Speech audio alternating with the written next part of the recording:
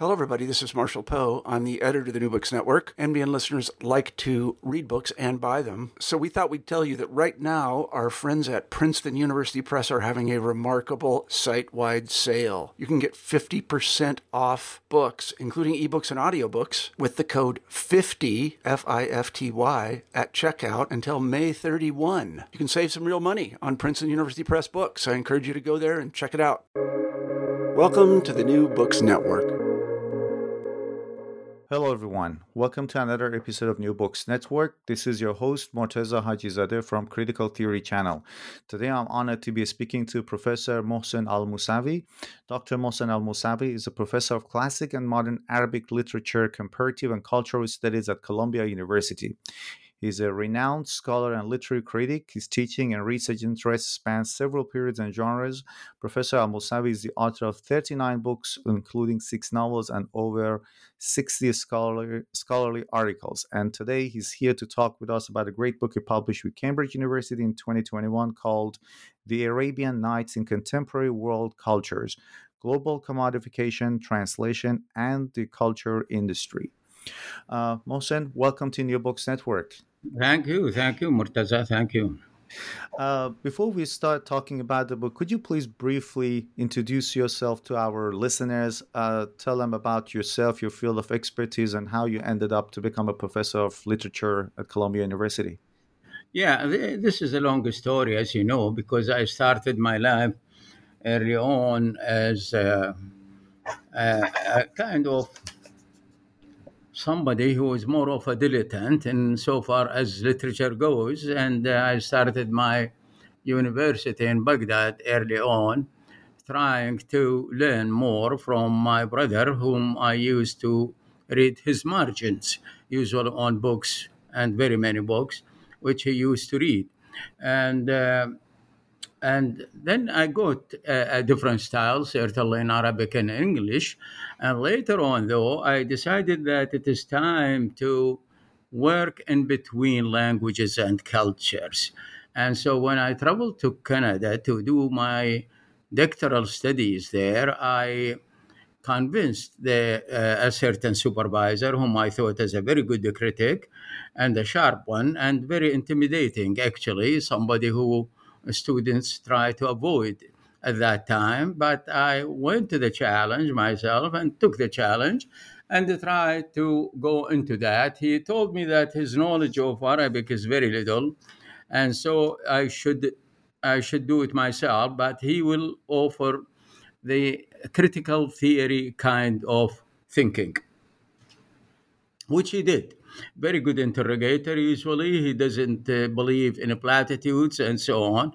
That helped me, and he was a very rigorous scholar, and for that matter, not even a paragraph will go to him without being interrogated and argued and so on. That is very good training, I thought, for me, and it was very helpful. And when I came across the topic of the Arabian Nights at that time, we are talking about mid-70s. That is, I started working on the Arabian Nights and published an article in 1976. And the article appeared in Muslim World in Connecticut, that is Hartford Seminary Foundation, New Haven. And that was the article. It was 18th century English criticism of the Arabian Nights. And it was followed later by another article about the growth of scholarly interest in the Arabian Nights in the same journal, because I have been invited to the seminary a number of times to give talks and so on. And I thought that could be a very good topic for dissertation. So my dissertation at that time was about the critical 19th century critical responses to the Arabian Nights, certainly very inclusive also of the 18th century. But remember that we are talking about a period when there was no internet, and certainly no such luxury as we have it nowadays in research. So I stopped at the British Museum, that is National Library, for very many months, working there. and on journals, old editions, the Chamberlain archives of theater, and so on and so on. Then I stayed at the Widener Library and the, Harvard and Yale, both of them actually. I stayed at their libraries for longer periods of time, and certainly at Hartford Seminary Foundation, where the Case Memorial Library is located until now. And that was the collection of the Orientalists, the famous American Orientalist, D.P. MacDonald. And MacDonald collected almost everything that was available in his own time and before about the Arabian Nights. That was his marvelous collection. I don't think he was beaten by any other in collecting so much material about the Arabian Nights. And I was aware also of his correspondence with another friend of his at Harvard University at that time, and he mentioned that he was embarking on a translation, a retranslation from Arabic manuscripts. And he thought that that was feasible and possible, and so that he could revise what Galan and one certainly offered, and later on certainly Edward William Lane, which is not exactly a translation, Anyway, but I discussed that. So the book came out in 1981, Three Continents Press. It is titled Shahrazad in England, 19th Century English Criticism of the Arabian Nights.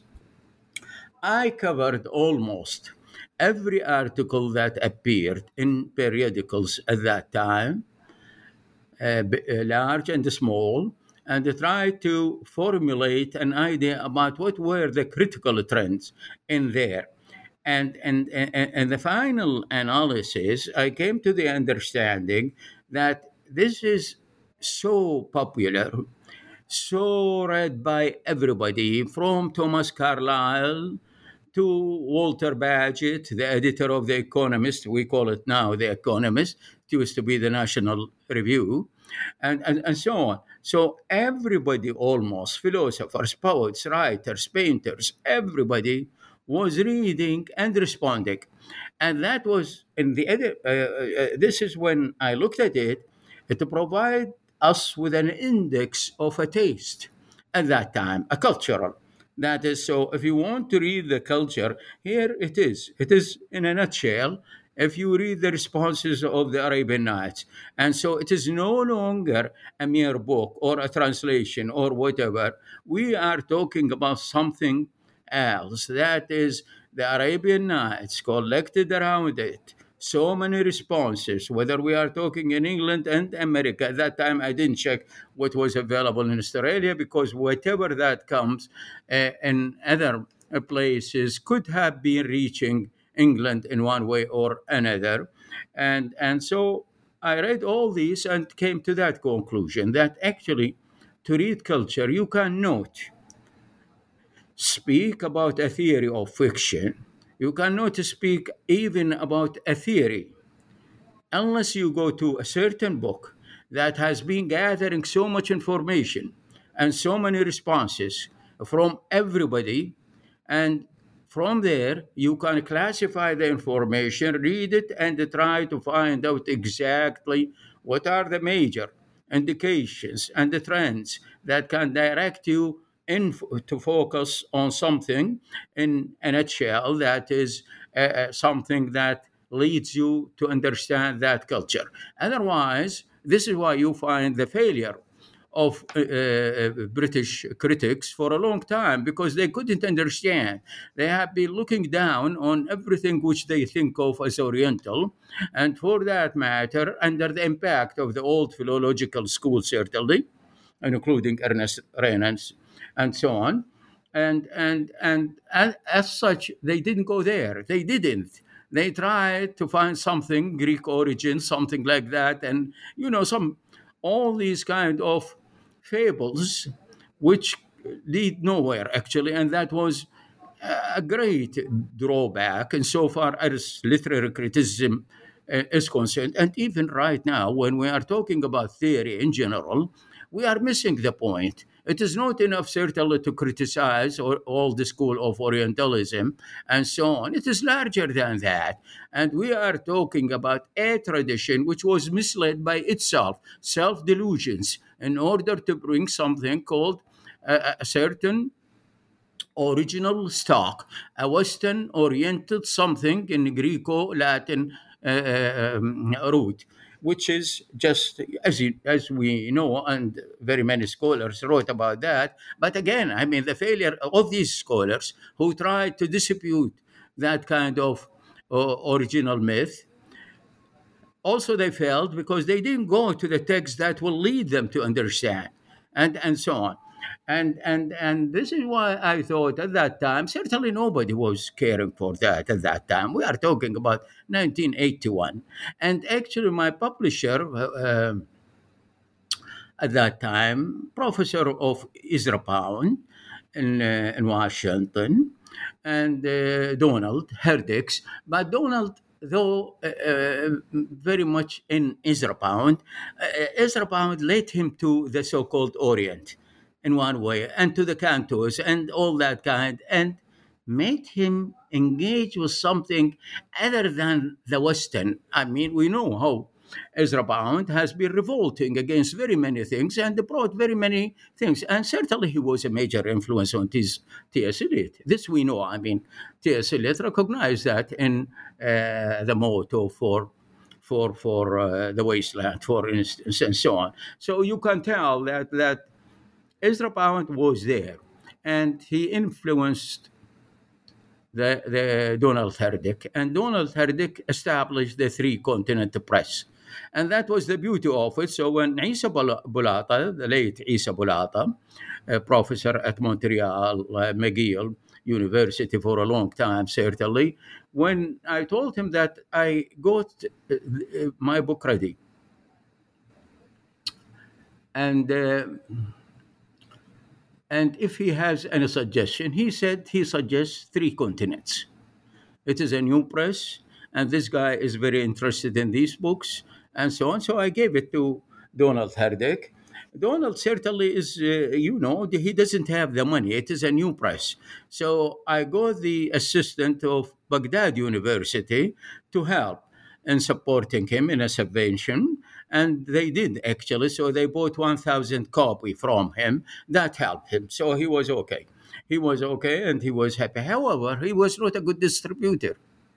He has no knowledge of distribution. And it takes me to the point. For 5 to 6 to 7 years, the book was almost dead. I mean, yes, it was reviewed by a number of journals and so on, but the journals are more interested either in comparative or in Eastern languages and so on, but not the other side, that is journals that deal with the literary history, with literary theory, with this. No, it didn't go there, you see, because again, the circulation and the distribution was limited in one direction, which he was interested in.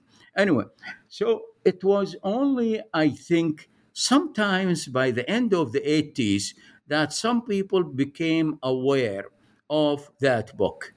And this, when I was teaching in Yemen in my early career, when I was exiled, certainly from Iraq at that time, so I tried, first of all, to settle somewhere, right? So I tried Jordan, and I taught for a few months, and later on, the poet who was the president of Sana'a University in Yemen, Abdul Aziz Al-Maqalih, invited me to come and join, which I did.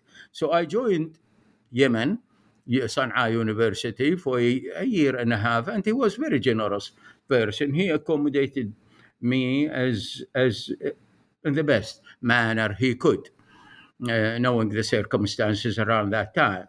And later on, I met in Amman a number of Tunisian intellectuals, and they were surprised what I am doing in Yemen. They said, come to Tunisia, and they sent me an invitation immediately to join Tunis University, and I stayed actually at the university for 8 years. That was the longest time in my life at that time to stay at one university because I like to travel a lot. And my wife stayed for 9 years also teaching at the same university, Tunis University 1, they call it, and quite good. And I established a comparative lit department at that time because they didn't believe before me in comparative literature at all, and so on. So I established that actually, so and later on I got a letter from American University in Sharjah, that is UAE, to come and join, which I did in my full title as a full professor. I could continue with that. And while I was there, though, I received a letter from George Saliba, which is just an invitation to apply. I mean, it doesn't promise anything, invitation to apply. And later on, I understood that 53 people were applying, all of them in the rank of full professor. And so I tried to the American embassy at that time, to get the consulate, to get a visa, to go. And the lady who was in charge told me the problem is the American United States was not having any diplomatic relations with Iraq at this present time. And for that matter, Iraqis cannot go. I told her, well, but there is an invitation and I have an interview. She said, that is what we have. We write and we wait for an answer. Now, when I was called by the international office at Columbia University, I told them, okay, I am shortlisted and I am waiting for a visa. Tell me exactly what to do, because that is the consulate and that is the answer, and I don't blame them as long as they act according to certain regulations, which they have. And it is not personal. I told her, somebody told me it is good to call the congressman who represents the university. She said that this is a great idea. And she did, and the next day the visa was there. And the lady was annoyed, certainly, who rejected me. I mean, not rejection, but telling me we wait for an answer. And she was surprised how we got it in one day, something that fast. So she obviously very kind of the conservative mind who is afraid of being, kicked out of her office, and that kind, and suddenly there is the visa and everything is there. Nobody stopped me, And so I was interviewed, gave a talk, whatever, and that was it. And I settled there. So that was the story also of Columbia University at that time. But let me go to first, because I mentioned that kind of itinerary, because you want to know exactly what was there. I mean, when I was in Yemen, though, I received a letter from a great professor who was also a graduate of Columbia University and who worked with Edward Said and Todorov. Todorov was a visiting professor at that time. And she told me she received the following letter from a well-known, actually, professor at London University who wrote about the Arabian Nights in English literature, an edited volume, Peter Caracciolo. And Peter wrote to me, he was asking her, there was a kind of guy who was a very sharp critic, and I came across his book only now, when the edited book was published. And he was alerted to that by a lady called Nancy something, and in Victorian Studies, who responded to his book, and by Muhammad Shaheen also, who responded to a review to his book. And both of them mentioned that you are missing the whole point. You didn't read Muḥsin al-Mūsawi's book. And so he wrote to me an apology, and we became very close friends, because every now and then he will refer to the book in every article and everything, whatever, any conference, he will mention that, certainly. And you can feel that this is a decent scholar, a great scholar, because very many stole from the book without mentioning me at all. But that's okay. It happens, as you know. So, so that was the story of a book. And for some time I thought, should I really work on something more? And I felt at a certain point that that is enough for the time being. Let me go to other interests of mine: the post-colonial Arabic novel, poetry and its readings and poetics, theoretical issues, Orientalism. All this I published, certainly very many. And later on, though, when I began reading what is being written since 1990, I felt that there is something missing.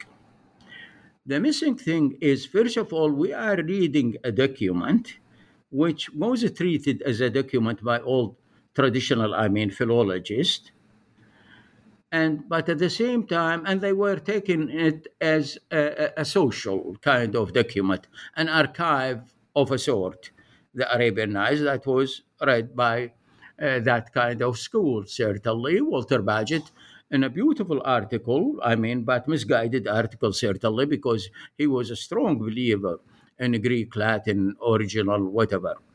And but in his article, The People of the Arabian Nights, 19, I think, no, 1856, I think that was. And that kind of article, mid-century, mid-19th century, he tried to see what is the social and the racial even context, let us say, of the Arabian Nights.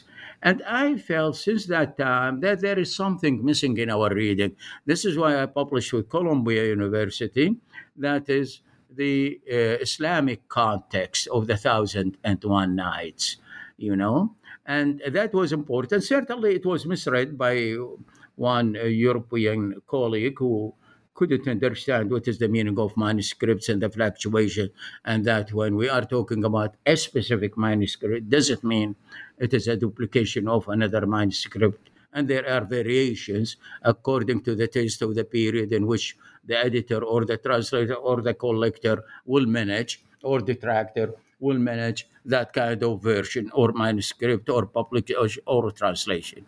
He did. Anyway, but that is not an issue. I left that. I didn't respond to that guy. But what I felt later is that there is something also missing. And what is missing is that we are not reading the Arabian Nights in context again. That is to say, what is happening actually in the 20th century and in the 21st even. We are missing how Borges tried to engage with the Arabian Nights. Why John Barth had a different take when he thought that postmodernism could very well work with the Arabian Nights, and he thought of the pastiche, certainly, and so on. Najib Mahfouz, on the other side, in Egypt, was doing almost the same thing, trying to collapse a number of tales to produce something which is an indirect criticism of Egypt at that time without saying it. So he was kind of using Sufism and all these things, but you can tell that it is another narrative of social criticism, which is very important, certainly as a reading. Now, if we look a little bit carefully at a number of novelists who approach the Arabian Nights, also from postmodernists, most of them, a postmodernist approach. As you know, that was the vogue at that time, especially the second half of the 20th century.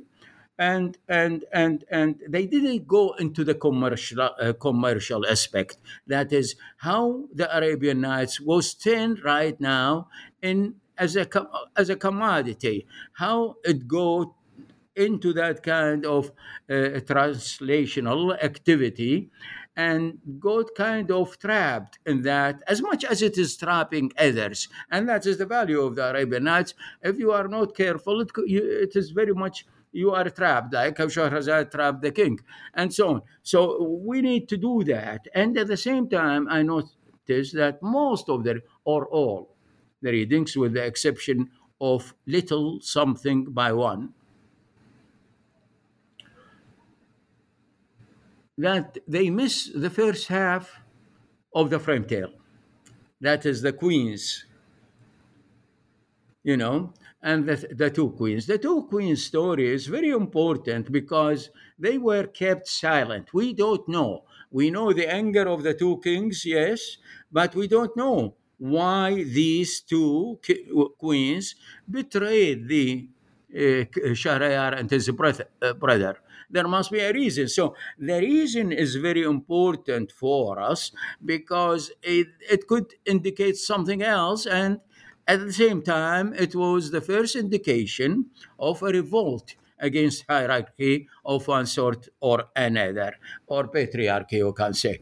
And so I went into that, and I thought this is very important in order to lead us into more of the complexities of the Arabian Nights. The other side is, how do painters engage with the Arabian Nights, and why painting itself? So, if you would like to read painting and exactly what were the transformations within the theories of art, you go there and you find that how Chagall addressed something is different from early 19th century, for instance, painters, and very and certainly Kelly, who was a different take altogether insofar as approaching Sindbad's tales, and his colorings are very important, certainly, especially after his very many visits to Tunisia and so on. So he go to the turquoise color and try to work with that color, certainly, in his sea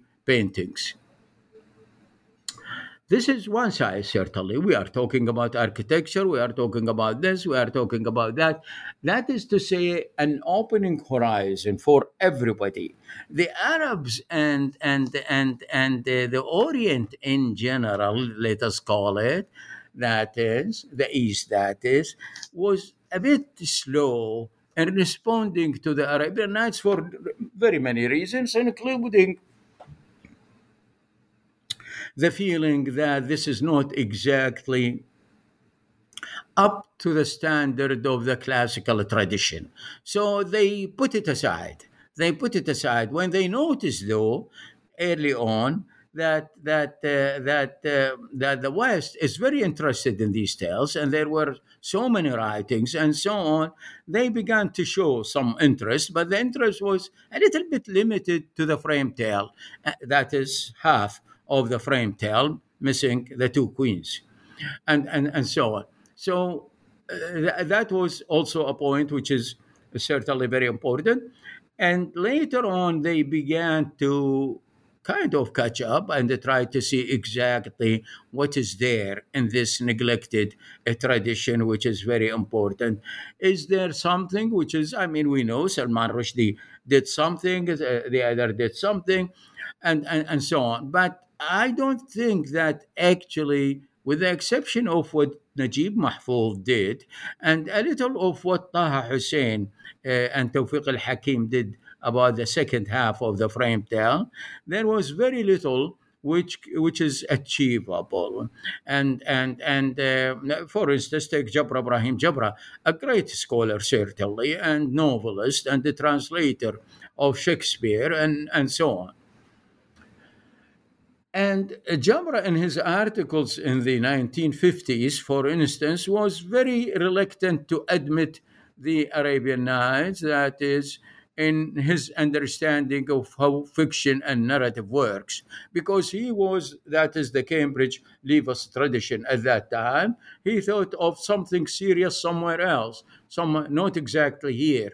And as such, he was, like very many others, searching for something else, and the application of the of what was current at that time and understanding what is narrative. So you can say that Jabra was not alone, because narratologists until this very moment, with the exception of 3 lines by Pierce, for instance, they were reluctant to understand that you cannot write narrative only in relation to 19th century novel tradition in Europe.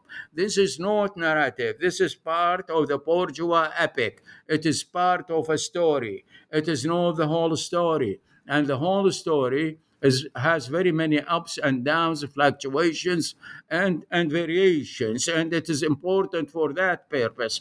And so you can say that what I did in this book, in the new book that is to explore these venues and to open up the theory even of narratology, in order for our colleagues, the narratologists, who are still preoccupied and occupied with what was in the 19th century, Europe, they should read. They should read and they should understand better. I mean, it is time, with that upheaval which happened in the academy after 1968, May, that is 1968, they should understand that your students are not going to accept this nonsense anymore. That you need really to go a little bit further and take a step further and take the challenge and go there. So the book is asking them and urging them to go into that direction. It is not addressed only to the common reader or to the student, but it is also to scholars and narratologists who think very highly of their profession, and with the assumption that this is the core of comparative literature and understanding how to converse in literary issues. That is one side. The other side, though, is what I called in one chapter decolonizing the Arabian Nights, meaning what? And very many questions. First of all, sir, part of it is narratology. Part of it is narratology, as I mentioned a minute ago. But at the same time, we need to go into the translations, because some of these translations are heavily annotated. And let us take 2 examples.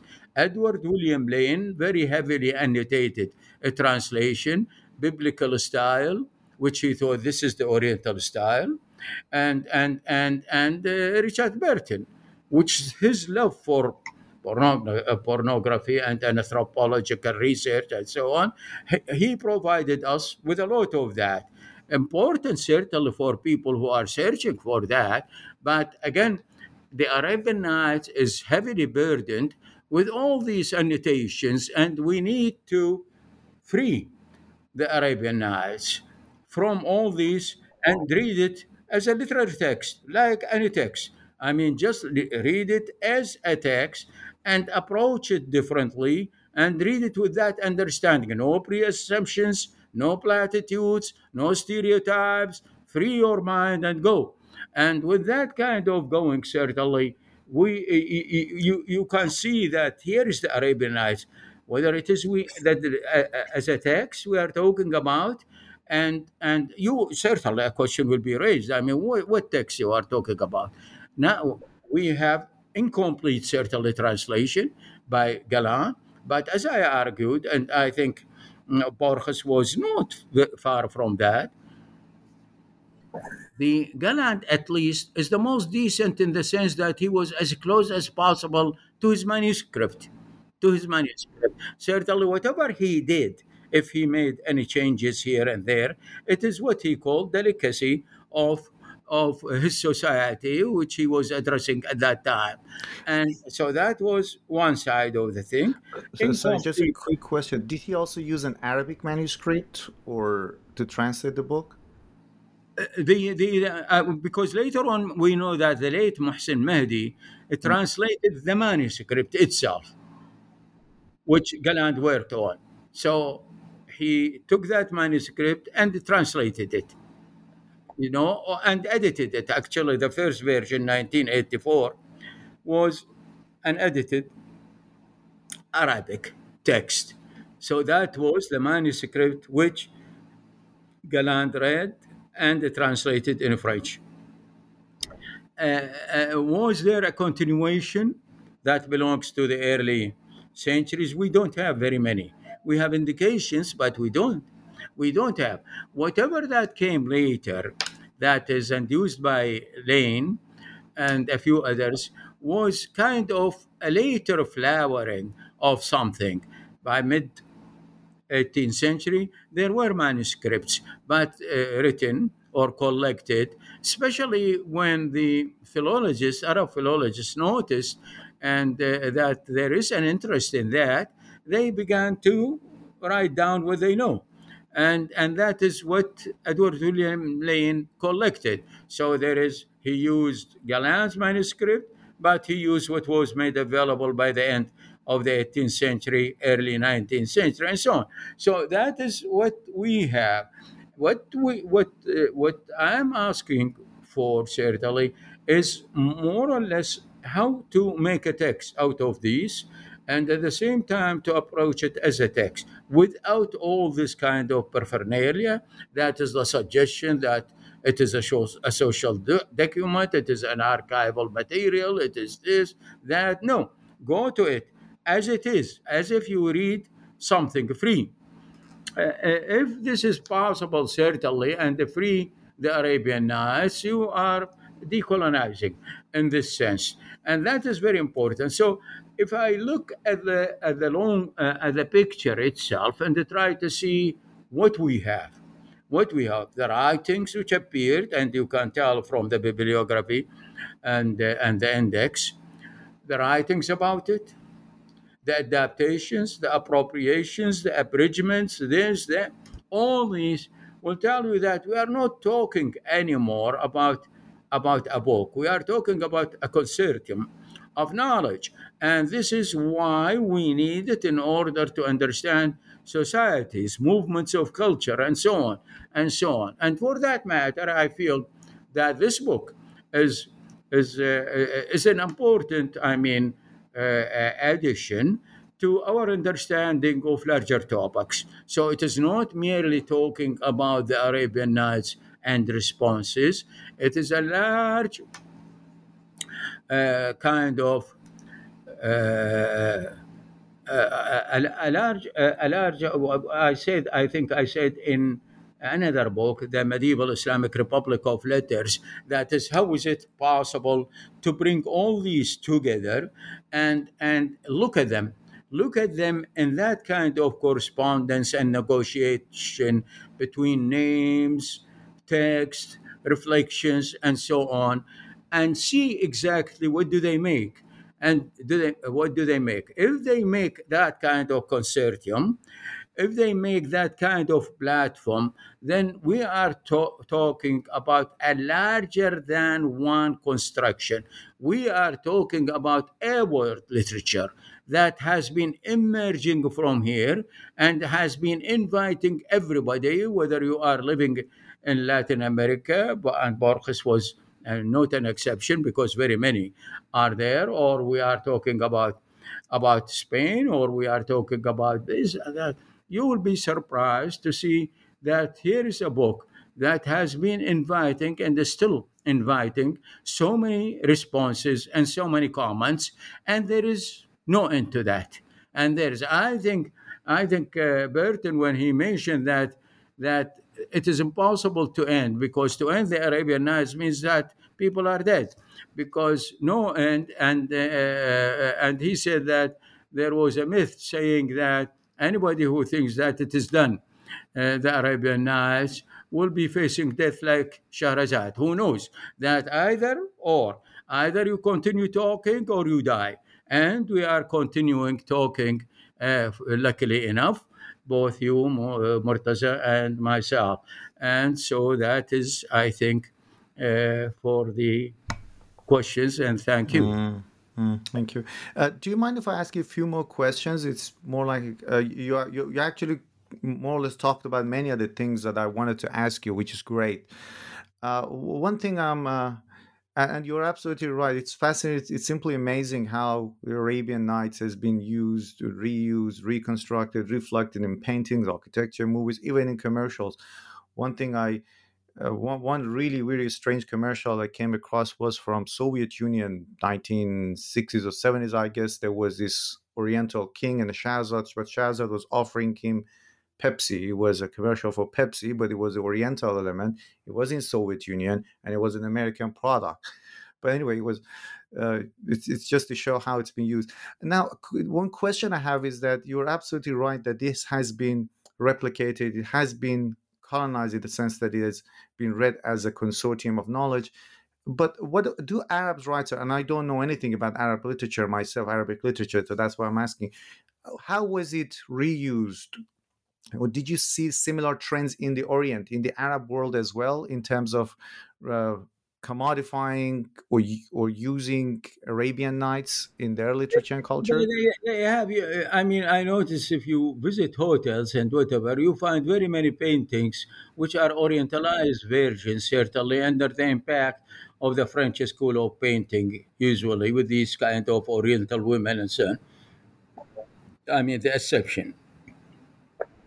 And there is such a thing. But I think it is. I was attending a conference in Germany, Freie Berlin, and long time ago, and one guy who was speaking about his own paintings, which he sells to hotels and whatever, as part of you can say tourism industry, and I remember a sharp young girl from Egypt responded to that, rejecting that as very orientalized kind of vision, which belongs to an old school of reading, and so on. So you can tell that there are responses and there is awareness of that. But was that, or can we think of that as systematic knowledge? No, not yet. I think it is a little bit random. I don't think if it is well read myself. I don't think so. And I think this is why the book is in translation right now. And I think the translator is done with the translation, but the editor, the other one, is doing the job right now to go over the material and so on. And I wish that it will have a large audience. So we'll wait and see exactly how it goes. But definitely the book, as you know, I mean, a second print paperback appeared in less than 9 months, which is quite good. It means that it's selling well, and popular enough. So we'll wait and see exactly how this works. Are these trends as they are noticeable? You see, culture in certain countries is a little bit available more right now with the lack of good bibliographies, whether we are talking about online or written or compiled or so on. We don't have a lot to allow us to make some generalizations or estimates for that matter. I remember just Richard Oltek, who was my external examiner when I was at Dalhousie University at that time. He was teaching at Ohio State University at that time. And in his report, certainly, he noticed that the first book, we are talking about 1981, I mean, and he examined me in 1978. And as external examiner, he said that this book should lead to very many other books. And because it falls within the understanding of major trends in what we call European and Western literatures and so on. So, because to them, this is the most clear side of the thing, while when we are talking about Asia, for instance, and Africa, until now we cannot generalize. We can speak about certain things. For instance, the identity crisis, decolonizing strategies, writing, and so these can be because you can talk. You can talk and you can have three, four, five examples. Now we are talking about this consortium, which is collected and possible for us to see because it is spread through very many areas. And luckily, we have very many bibliographies. I mean, we can't claim that we have all the bibliographies, but we have as much as to enable us to read. And that is part of the legacy of colonialism itself. Colonialism certainly made very good use of learning processes, and the institutes for useful or societies for so-called useful knowledge happen to play a role. The empire needs these roles in order to understand societies and cultures and so on, even within the limits which they have at that time. And one final question. I'm originally from Iran, as you might have guessed from my name. And whenever I talk to my friends about this book, some of them, not all, the moment I say Arabian Nights, they get riled up. This is the Persian stories. And you work in Yeah, Colombia, yeah, I'm sure you've come across that. yeah. I came And across the that. evidence they come what with the name Shahzad, which is a Persian name. So Yeah. I've been lucky to be able to read the book in Farsi, but I don't really know what is the origin of that. What language was it originally written in? Was it a mixture of There is a spoken? chapter. There is a chapter Mm, which I wrote about the archaeology of the Arabian Nights. And in that, certainly, I went back to the stories which we have. There was certainly Hazar Afsane. So Hazar Afsane, there was such a book. Whether it was fabricated, real, we don't know. But Ibn al-Nadim, the bibliophile, said in the 10th century that he saw such a book. He saw such a book. Now, was Ibn al-Muqaffa really the one who wrote that book, claimed it translated, or what? We don't know. It is quite possible that Ibn al-Muqaffa or somebody else, because we have a few of a Persian origin, who were working in the Abbasid Empire at that time and in Baghdad at the time, and they fabricated very many stories and they claimed an origin for them because they wrote them themselves. And they know that these could go very and become very popular if they were mentioned as translations. Otherwise, they will be dismissed as fables, and nobody will read them. So they need to do that trick. Actually, Al-Mas'udi, who was early 10th century scholar who came across the same issue, he said during the Umayyad period, very many storytellers began to fabricate stories as translations because they know that the Umayyad caliphs love translations. They love it. If you speak in Arabic, in comparison, certainly to the good poetry, excellent poetry you have, and so on, they'll dismiss anything else. They'll dismiss. But if you say, well, this is of Indic Persian origin, they listen to it. They listen to it. They don't think of it as a fable. No, they are ready to listen. It is entertaining. It is also. So we have that problem. Why do we say that? Because at the Oriental Institute in Chicago, there is a kind of a partial manuscript that tells us that there was a collection of stories which was written on paper, and this is the oldest paper edition, which after the Quran, meaning and it said that these are selections from the Thousand Nights, not 1001, Thousand Nights, and it has everything: Bedouin, urban, Indic, Persian, Greek, and collections, and so on. So we have that indications, as I told you. With that suspicion, we cannot be definite about anything. The names don't mean anything, certainly. They don't mean. And the history itself, because if you read the first two lines, and the historian, second-hand historian that is, will tell you it was mentioned and only God knows, so and so on. So is this Asasani? No. I mean, you can tell that it is fabricated, and the guy would like to sell that, and this is why the mention of Allah in the second line. So, and only God knows, and so on. So I deconstructed that in the archaeology of the Arabian Nights in order to see, because the myth of origin is funny, and it is no longer valid. It is a stupid story of origin. You see, these cultures are mixed, and they take from each other, and they argue, and so on. But with the nationalist kind of tendency and identity crisis, everybody would like to claim anything.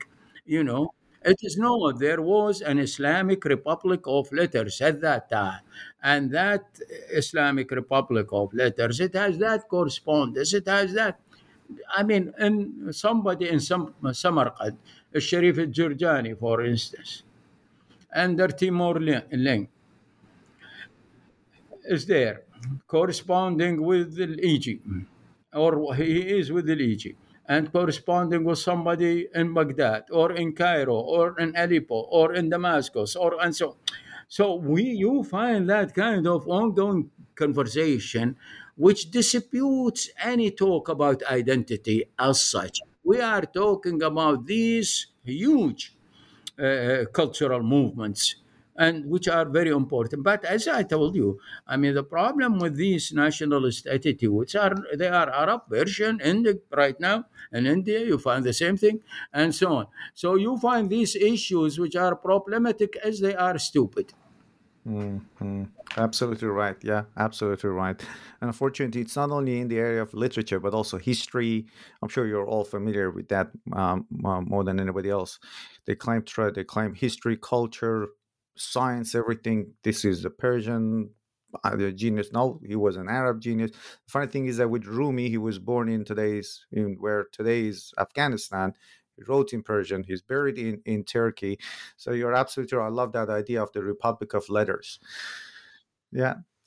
Professor Muhsin Al-Mūsawī, thank you very, very much for taking the time to talk with us on New Books Network. Absolutely enjoyed your book, and I really recommend this book. I strongly recommend this book to our listeners. The Arabian Nights in Contemporary World Cultures, Global Commodification, Translation, and the Culture Industry, published by Cambridge University Press.